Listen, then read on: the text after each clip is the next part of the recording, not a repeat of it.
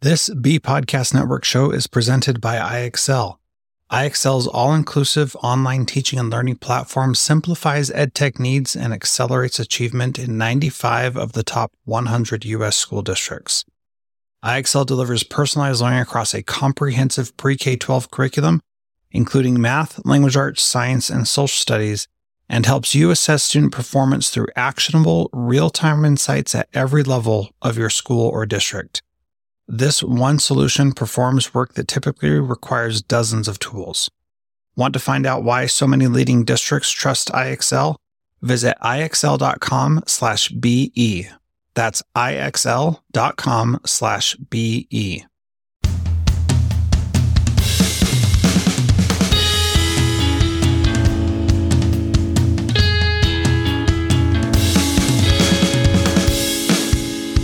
Welcome to Transformative Principal, where I help you stop putting out fires and start leading. I'm your host, Jethro Jones. You can follow me on Twitter at Jethro Jones.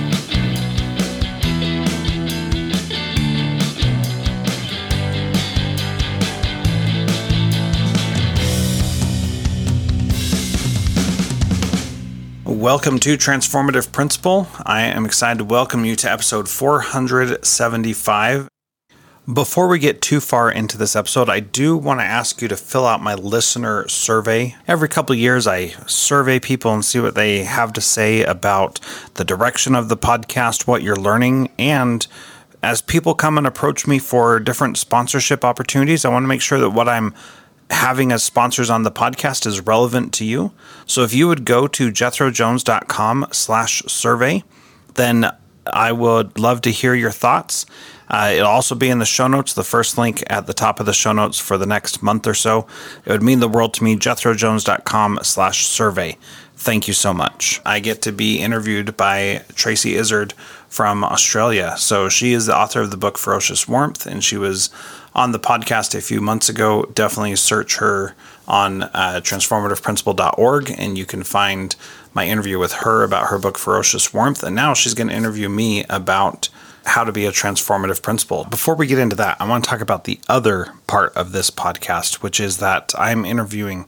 Well, did you see that thing on social media about a kindergarten PepToc? Well, it's amazing. And what you do is you dial a number. And when you dial the number, you get to hear a kindergarten PepToc. And it is really cool. Here is Rima, Meechan, the superintendent/principal of that very small school district. And she describes how this idea came to be. She came to me with the idea, and actually it's Jessica Martin and Shira Weiss.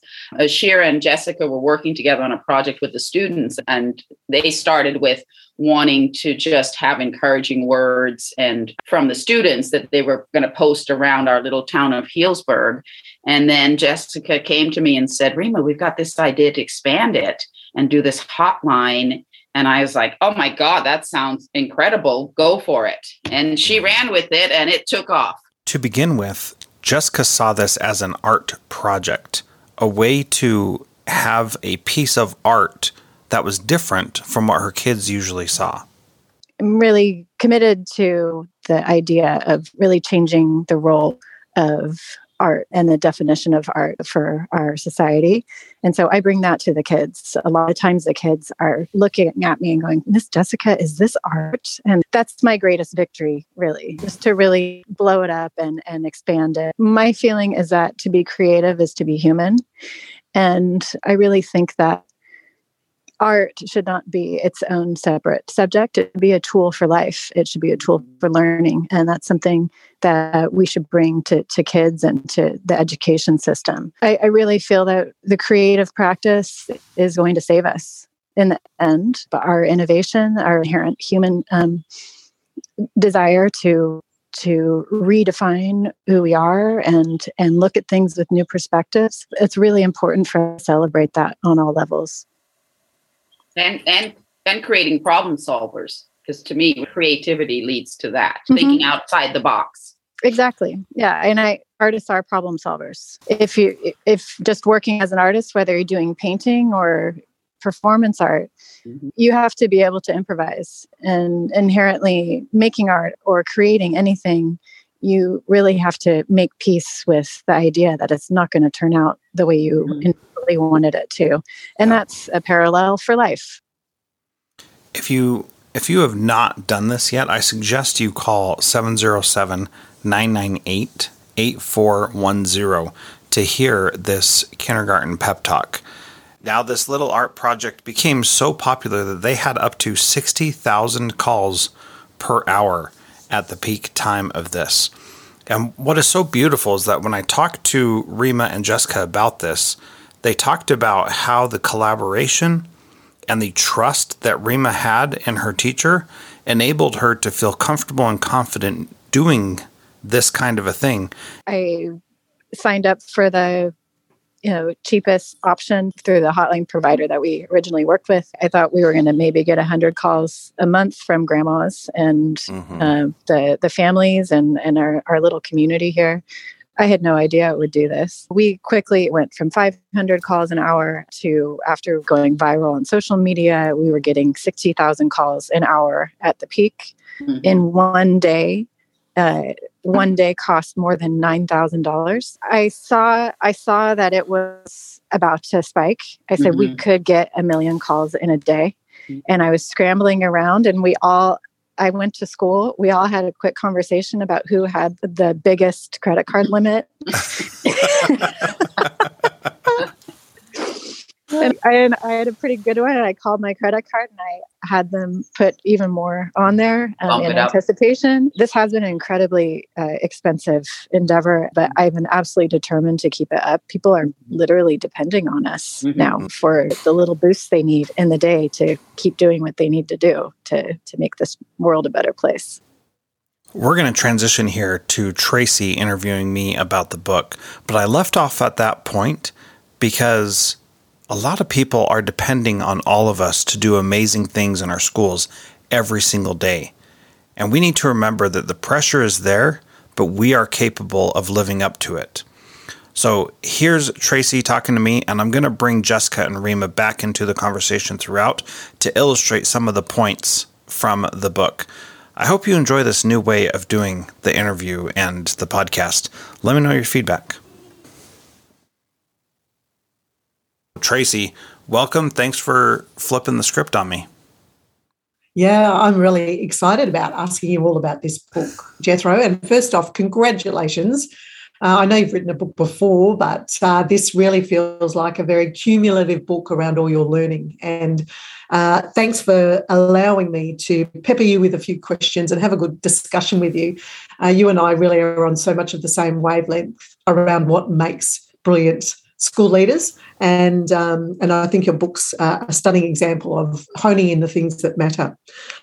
I'd really like to ask you around why being a transformative principal is so important. At the start of the book, in the introduction, you give some really stark and quite distressing statistics around where our students are at, where our children are at, where our youth are at the moment when the world is so complex. And we know that when you wrote this, it was a little while ago, and in this last year, since you've been in the middle of writing it, it's probably got even worse. So we know that leadership is a huge challenge to get us out of this place that we're in. So I'm really interested in your why transformative principles. Yeah, I really equate it to the idea of we have to help people learn and grow. And that is our role as principals. That is what we do, is we help people learn and grow. And typically we think of that as teaching kids reading, writing, and arithmetic, right? But there's so much more to it. And a lot of school principals have lamented the idea that the school is being tasked with so much more to do and to be the arbiters of truth and teaching correct principles and all this kind of stuff. And I think that we should embrace that and say, yes, we have the skills and the ability to teach anything because we are an educational institution. And that goes from behavior to money management to everything in between. And if you think about a caterpillar, which I chose the cover of the book of a caterpillar and a butterfly intentionally, because a lot of people get afraid of change and afraid of transformation because it's uncomfortable and it's painful and it doesn't always feel good. And what I want us to recognize is that the transformation is not just something that's good to do, but it's something that is essential. We are not trying to be caterpillars for the rest of our lives. We are trying to become butterflies. And to do that, we have to go through a transformation. And if we want to get people out of generational poverty, out of bad situations, out of domestic violence situations, that they're not perpetuating that stuff generationally, we have to transform them and help them see that there is a better way and that they don't have to live in that manner. And no parent out there wants their kid to be as bad or worse than them. When I was a kid, my dad would say, I just want you kids to be so much better than me. And I always thought, man, this guy's like 45, 50 years old. How does he not have it figured out yet? And in my arrogant youth, that is how I thought about it. And now I realize I want my kids to be way better than me, and better financially, spiritually, physically more healthy, mentally more strong, all of that. And that's a good thing. We all want that. Every parent wants that for their kid. There's no parent out there who wants their kid to be worse off than they are. Yeah. And I imagine that a transformative principle is one that actually models that learning themselves. So you can see that they're learners. You know, I love the term lead learner, and I know you mention it in your book as well. You know, that willingness to be vulnerable around the fact that you don't know it all. And I love some of the stories that you shared about in your experience. And it's one of the things I love about the book is the beautiful way you've honoured so many of your guests in the 300 hours of podcasts that you've done around how you've learned from them. You know, the book is just chock full of great nuggets of wisdom from your podcast guests, which is absolutely brilliant, but also your learning through the years. And so just showing that you're going, we can't know it all. I thought I used to know it all when I first became a principal, and I just continually found every day that I didn't. So what is it about being able to step into a space of learning ourselves around that so we do create that joy of learning for our students? Yeah, the thing that's so amazing about it is that as I've learned more also, I've learned that the things I really need to know is a smaller and smaller amount.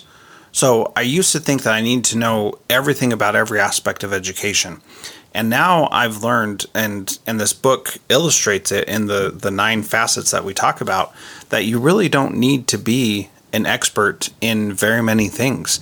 You've got to take care of yourself, and we can go through all 9 of those things, which I talk about regularly, so I won't go into that right now. But that idea of the things you need to be good at gets smaller and smaller as you start to understand more what really matters. And so I don't have to know all the intricacies of an international baccalaureate program to be a good principal.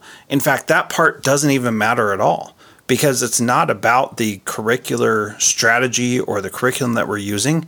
It's really about how we're helping people grow and develop. And that's where we need to continually grow and develop ourselves. And your book, Ferocious Warmth, is a great example of this, that you need to constantly be working on yourself and aware of yourself and what you're doing in order to have the biggest impact possible on the people around you.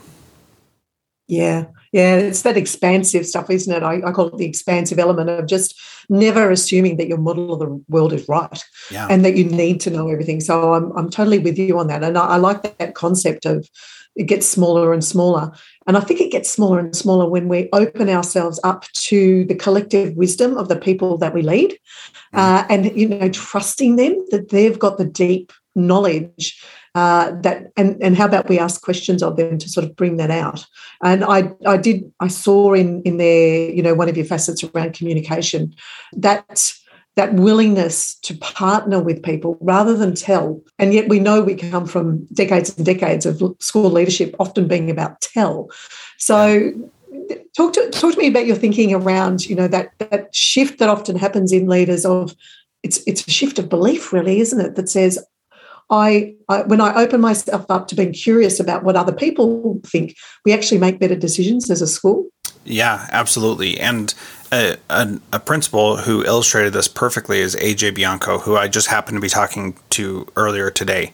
And he said, we were talking about instructional leadership and how I make the argument in this book that instructional leadership really isn't about instruction. It's more about all the other things that we do.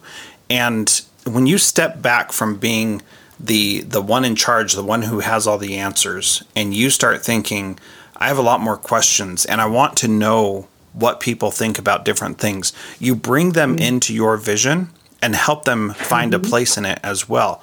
But then the other key aspect there is that when you are in the classroom teaching, you are the best expert on what you're doing, whereas somebody who's not in their teaching, like the principal, is not the best expert at what's going on in there. And so I talk about this especially when I talk about observations, which is we've so much done observations as a means to an end, which is the evaluation. And some data out of Colorado recently said that 97% of teachers are proficient on their evaluations, which means that almost everybody is doing a great job.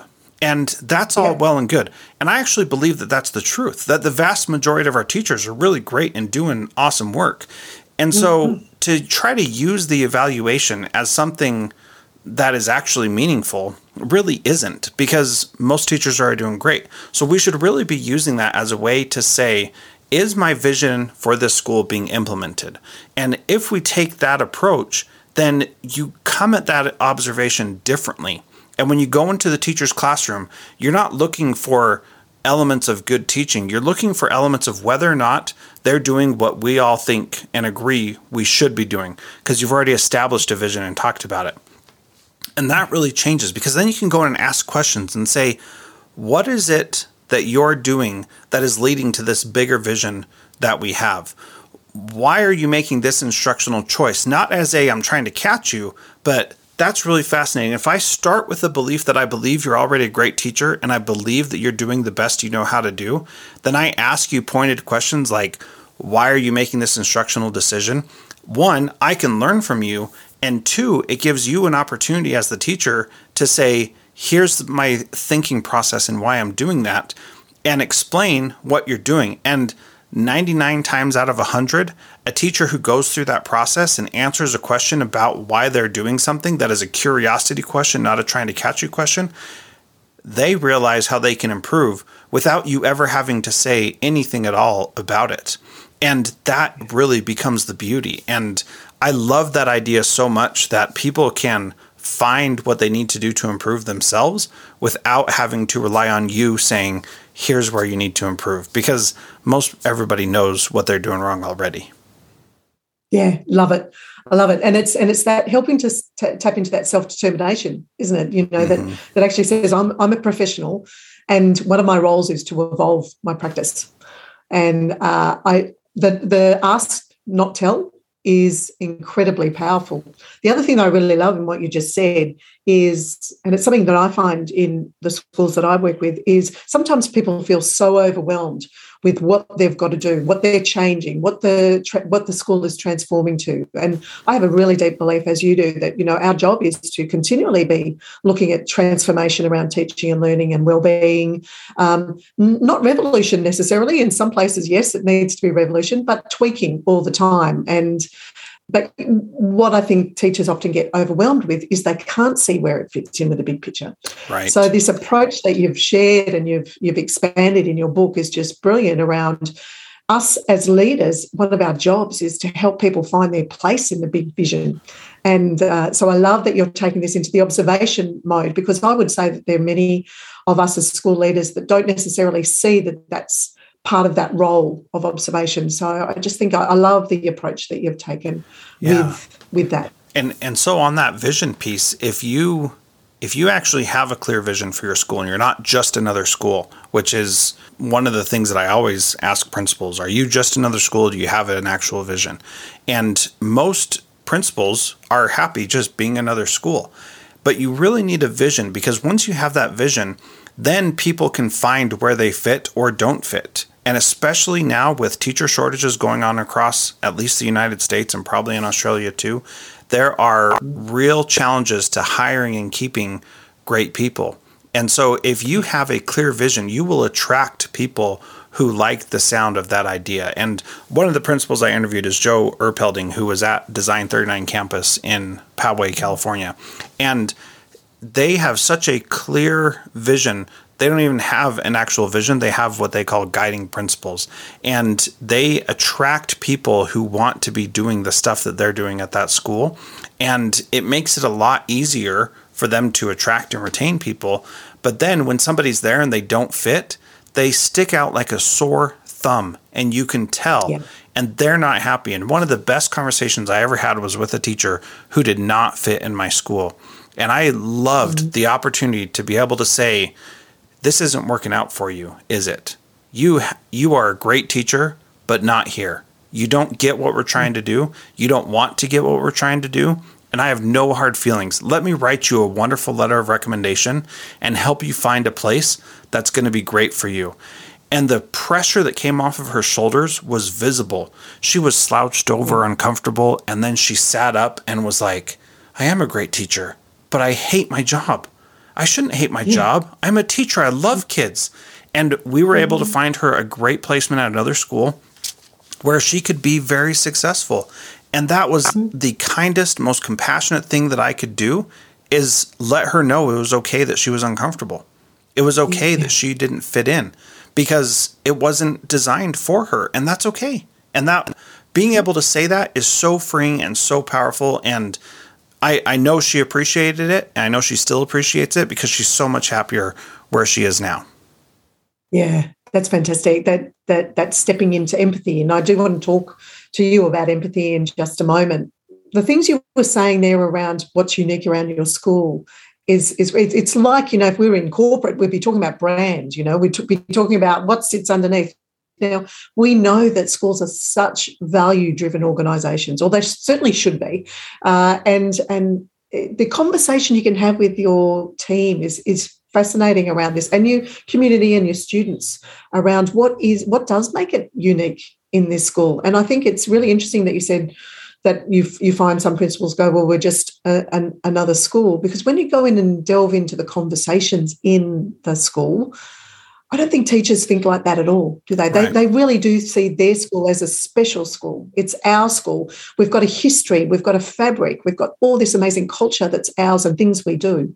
So that, we come back to that conversation, that communication you talked about before, around when we have those conversations, amazing things come out.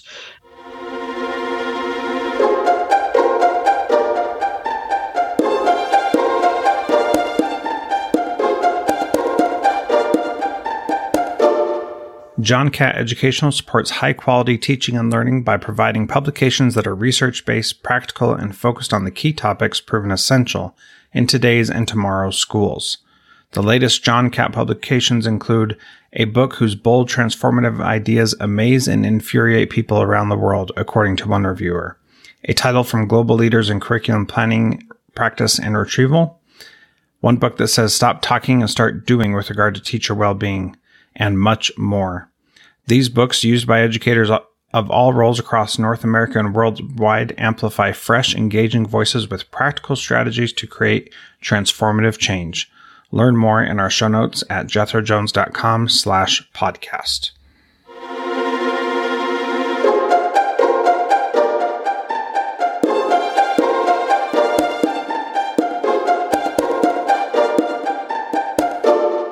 So before we move to empathy, can you just give us a little bit of insight of your thoughts around having those deeper conversations with the whole of your community around who you are as a school?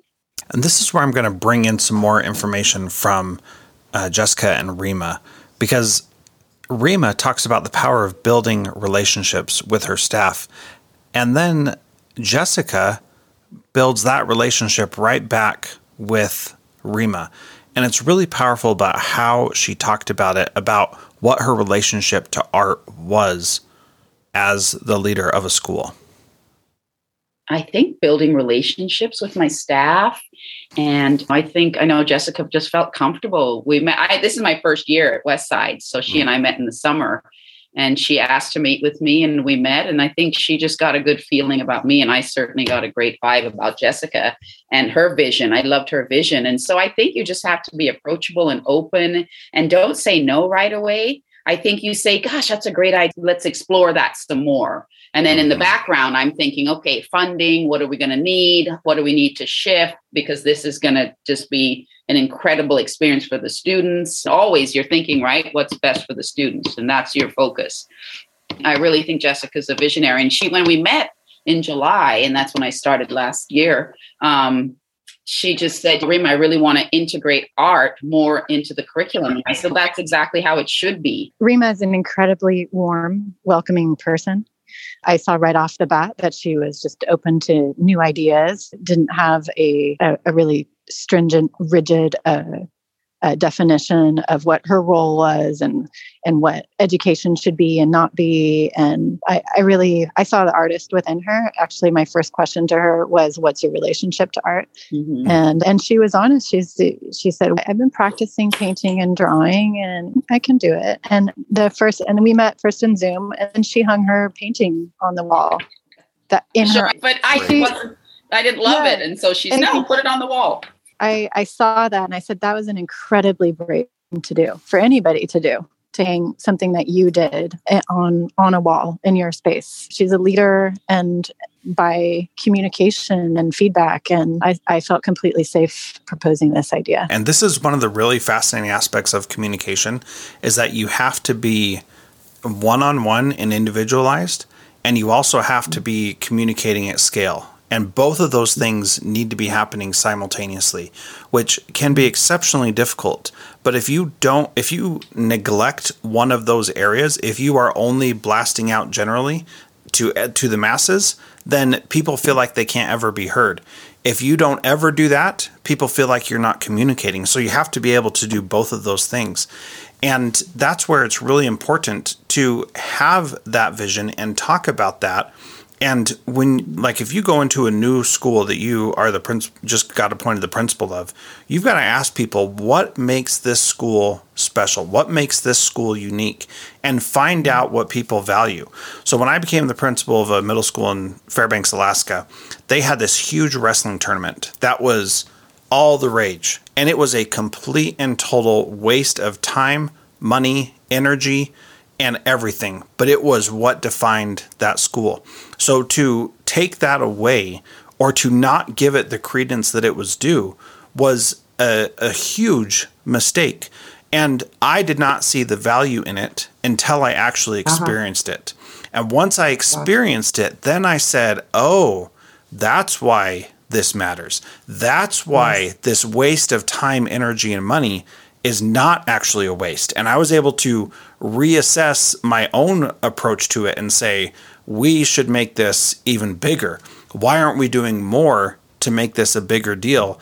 And that's one of those things that sometimes you can't see it until you experience it, because the way everybody talked about it was, this is what makes our school special, is this wrestling tournament. And I thought, boy, there's a lot of other things going on here. I don't think a wrestling tournament is really gonna do it.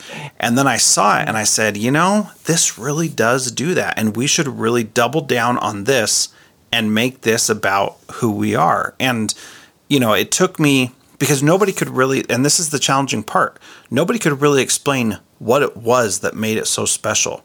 And after experiencing it, I think that I kind of got it, that it was the thing that made us feel like a community.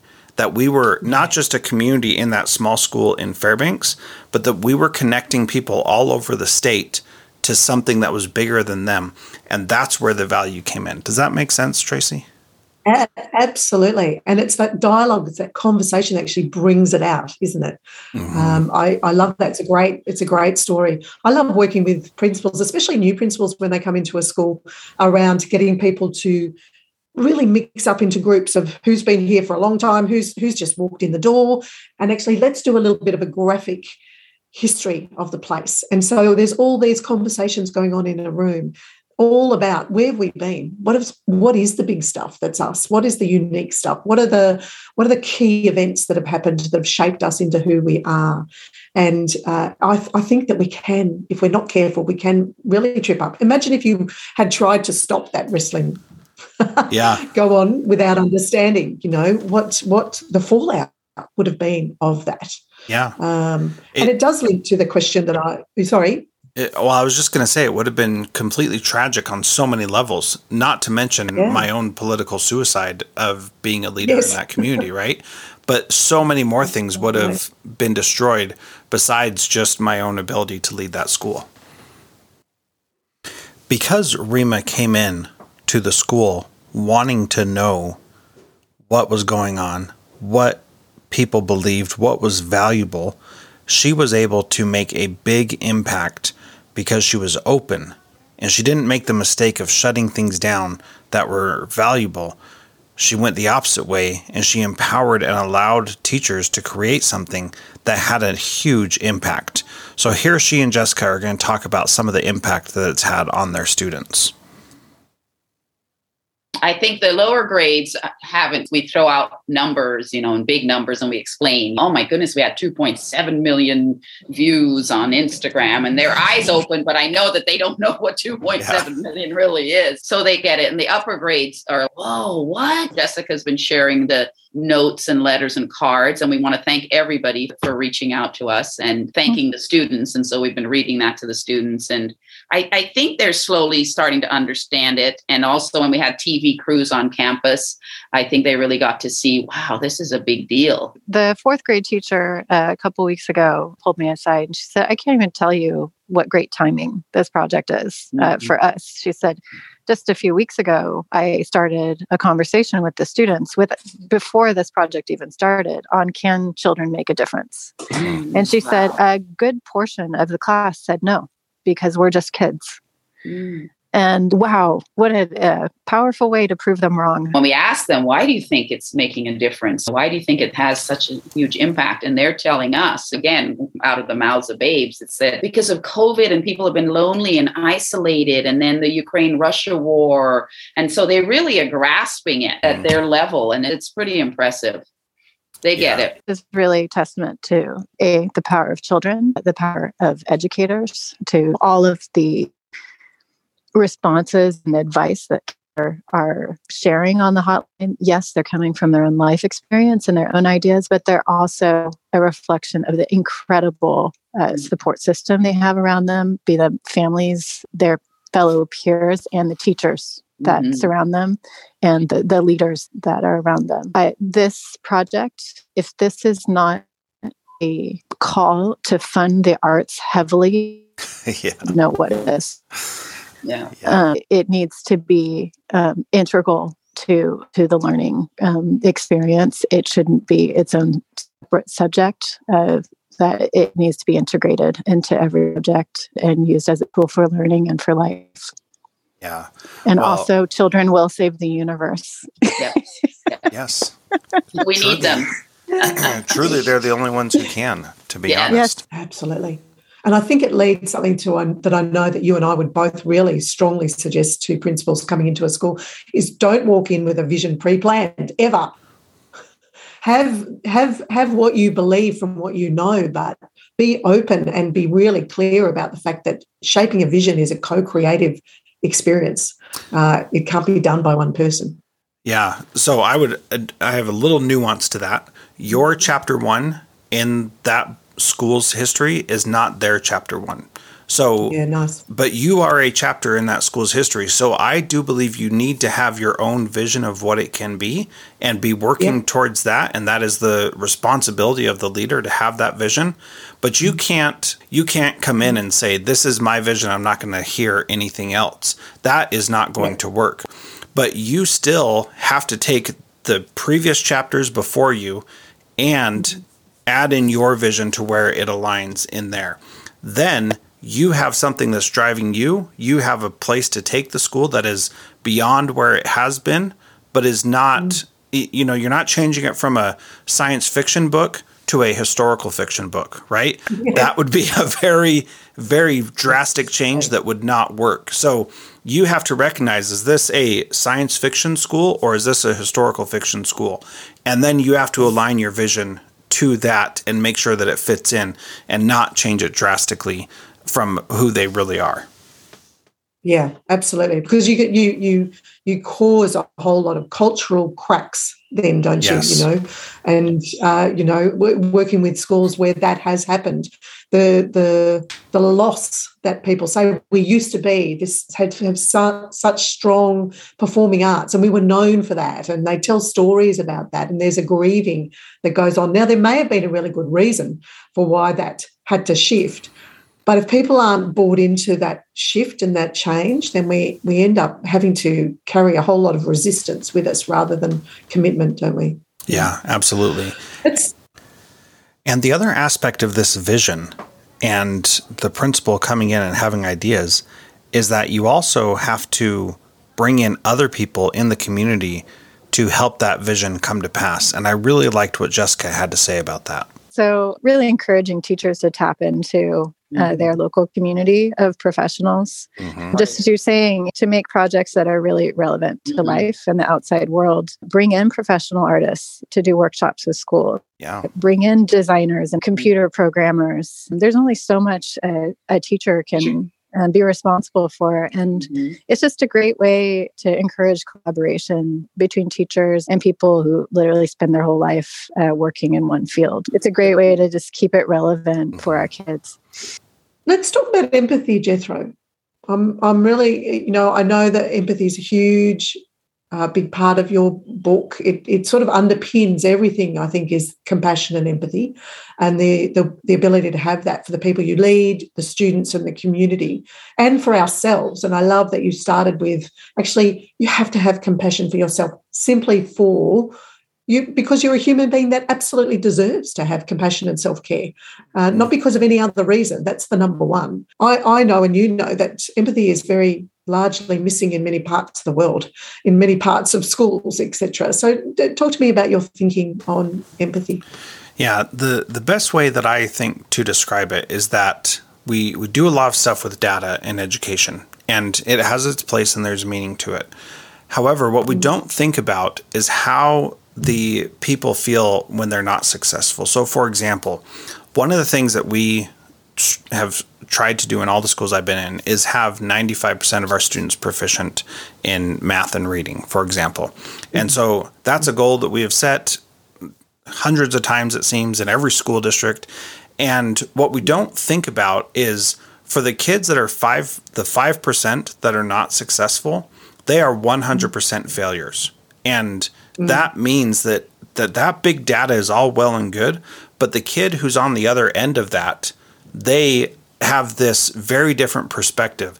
And we don't think about that. And really the thing that brought that to mind for me was having a daughter with Down syndrome, which really changed how I perceive a lot of things.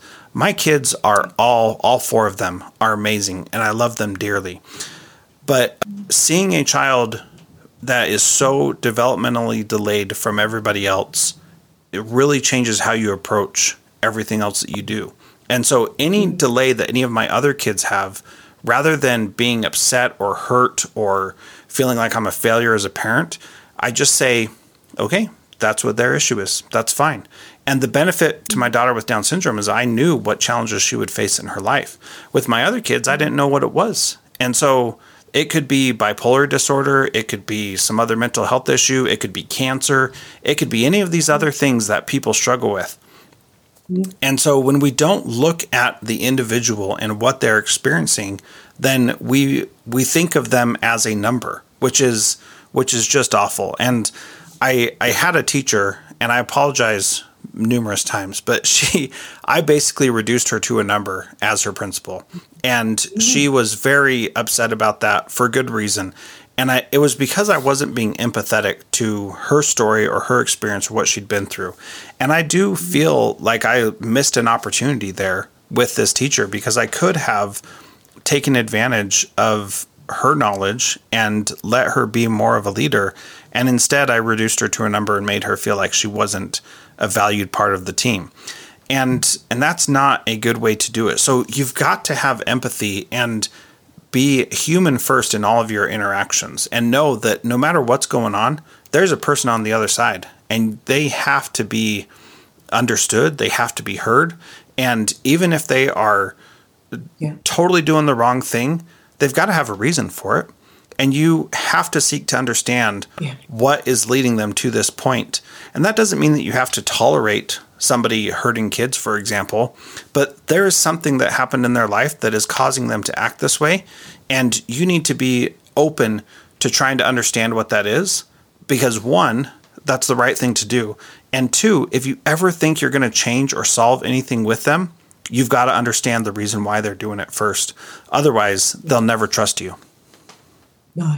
And it's a relationship that becomes, it's a partnership relationship, isn't it, rather than an adversarial one. And I do think that in some schools we have cultures of adversarial, where the principal is seen as the enemy, or the teachers are seen as the enemy, and we just have this, we're not going to come together whatsoever around that. I loved that story that you shared in the book about that teacher, and I think she might have written a letter where she put the number on the letter when she left. And and I read that and I went, wow, that is so powerful a learning.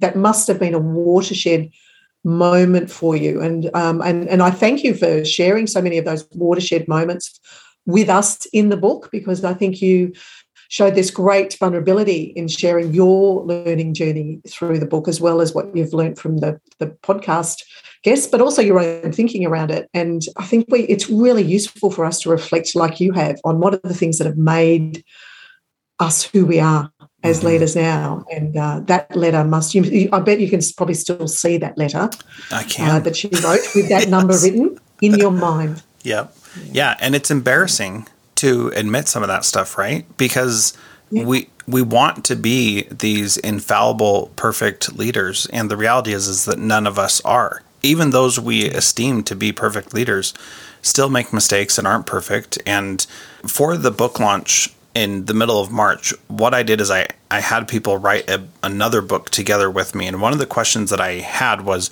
if you are not performing well in your role, what would you want your supervisor to say to support you? And almost every single answer to that question had something to do with empathy. And this is so powerful, because everybody wants it and everybody forgets to give it when it's really needed. It's so easy to forget, because you're thinking about your own issues, your own problems, and it's so easy to forget that this other person needs empathy, and yet they do every step of the way. And it's really powerful reading all of those, and it's very cool because everybody went to empathy. I love it, and for me, it raises something around vulnerability as a leader. That I think in some of our minds, if I am going to show empathy or compassion to you, I am actually making myself vulnerable. What if that gets refuted? What if that gets pushed back? And so, when we create psychological safety, it is about rewarding that vulnerability, but being vulnerable ourselves.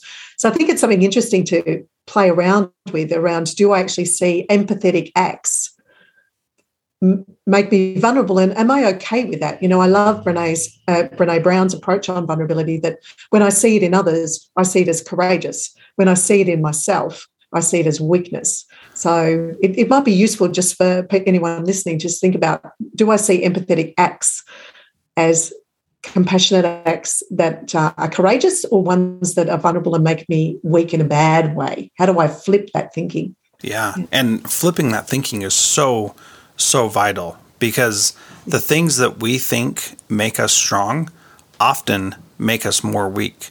So I had this great opportunity to interview for a principal position and not get it. And the superintendent called me afterward, and he didn't have to do this, but he did anyway. And he said, you came across as a know-it-all and that you had all the answers. And I said, isn't that what you want? Is a principal who knows what he's doing? Isn't that a good thing? And he said, well, that's the challenging part. if you come across as a know-it-all, then people think they can't give their advice and input and their ideas, and they get shut down. So you have to have this mix of humility and confidence that is the right balance to say, here's my idea and I believe it enough. And another phrase for that is strong opinions loosely held. And then the one I like the best of that is a righteous self-esteem, which means that I'm sure of who I am, and I'm not bothered by people poking at what I'm doing, but I'm also humble enough to say, you might have the right answer and I might not. And that's okay. That doesn't affect me as a person. And it's easy to be in that know-it-all, arrogant type of place, especially as educators when we've done so much work to be there. We've gotten master's and doctorate degrees and worked hard to be at that level. And it's easy to know, quote unquote, the right answer, but every situation, going back to individuals, every situation is unique to the people that are involved in that situation. Even if we've seen it 100 times before, because the people are different, the situation is different. So we have to have that empathy and we have to approach it appropriately. Yeah, I love it. And for me, you've just really echoed so much of what I believe around ferocious warmth, which is if we are just, I am right all the time, we don't bring that empathy in, what we're doing is we're inflicting a whole lot of trauma on people, really, because we're shutting them down. We're not getting them to have that space. So I love that humility and confidence. One of my colleagues, Keegan Loiters, he talks about humble swagger. And I just love those two. I love incongruent words together, ferocious warmth, ignorant truth, humble swagger is a really nice one to go, have the confidence, but be open to influence, So I love that that's a part of your journey around that. And again, you show great vulnerability and willingness to share that with us as readers in your book, that story. So thank you. So Jethro, I've absolutely loved having a conversation with you around how to be a transformative principal, your new book. And I think it's a great book full of so many gems for people to read, to consider and reflect. I love the way that you've given us the references, the key summaries as well in the chapters. It's a really great book to be able to dive in and dive out of. Some really good stuff around hiring great staff, so much good resource for school principals to be able to look at and really learn from. So thank you. And thank you for letting me have a chat to you today about it. This has been great. Thank you for offering and wanting to talk about it. That's always exciting.